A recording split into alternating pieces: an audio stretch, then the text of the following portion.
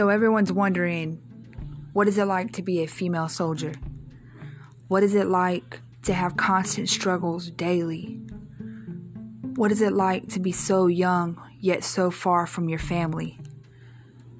What is it like to endure the hardships and the pain and the struggles we have from male subordinates who don't respect us for who we really are? In the coming weeks, you'll hear those struggles from a female veteran.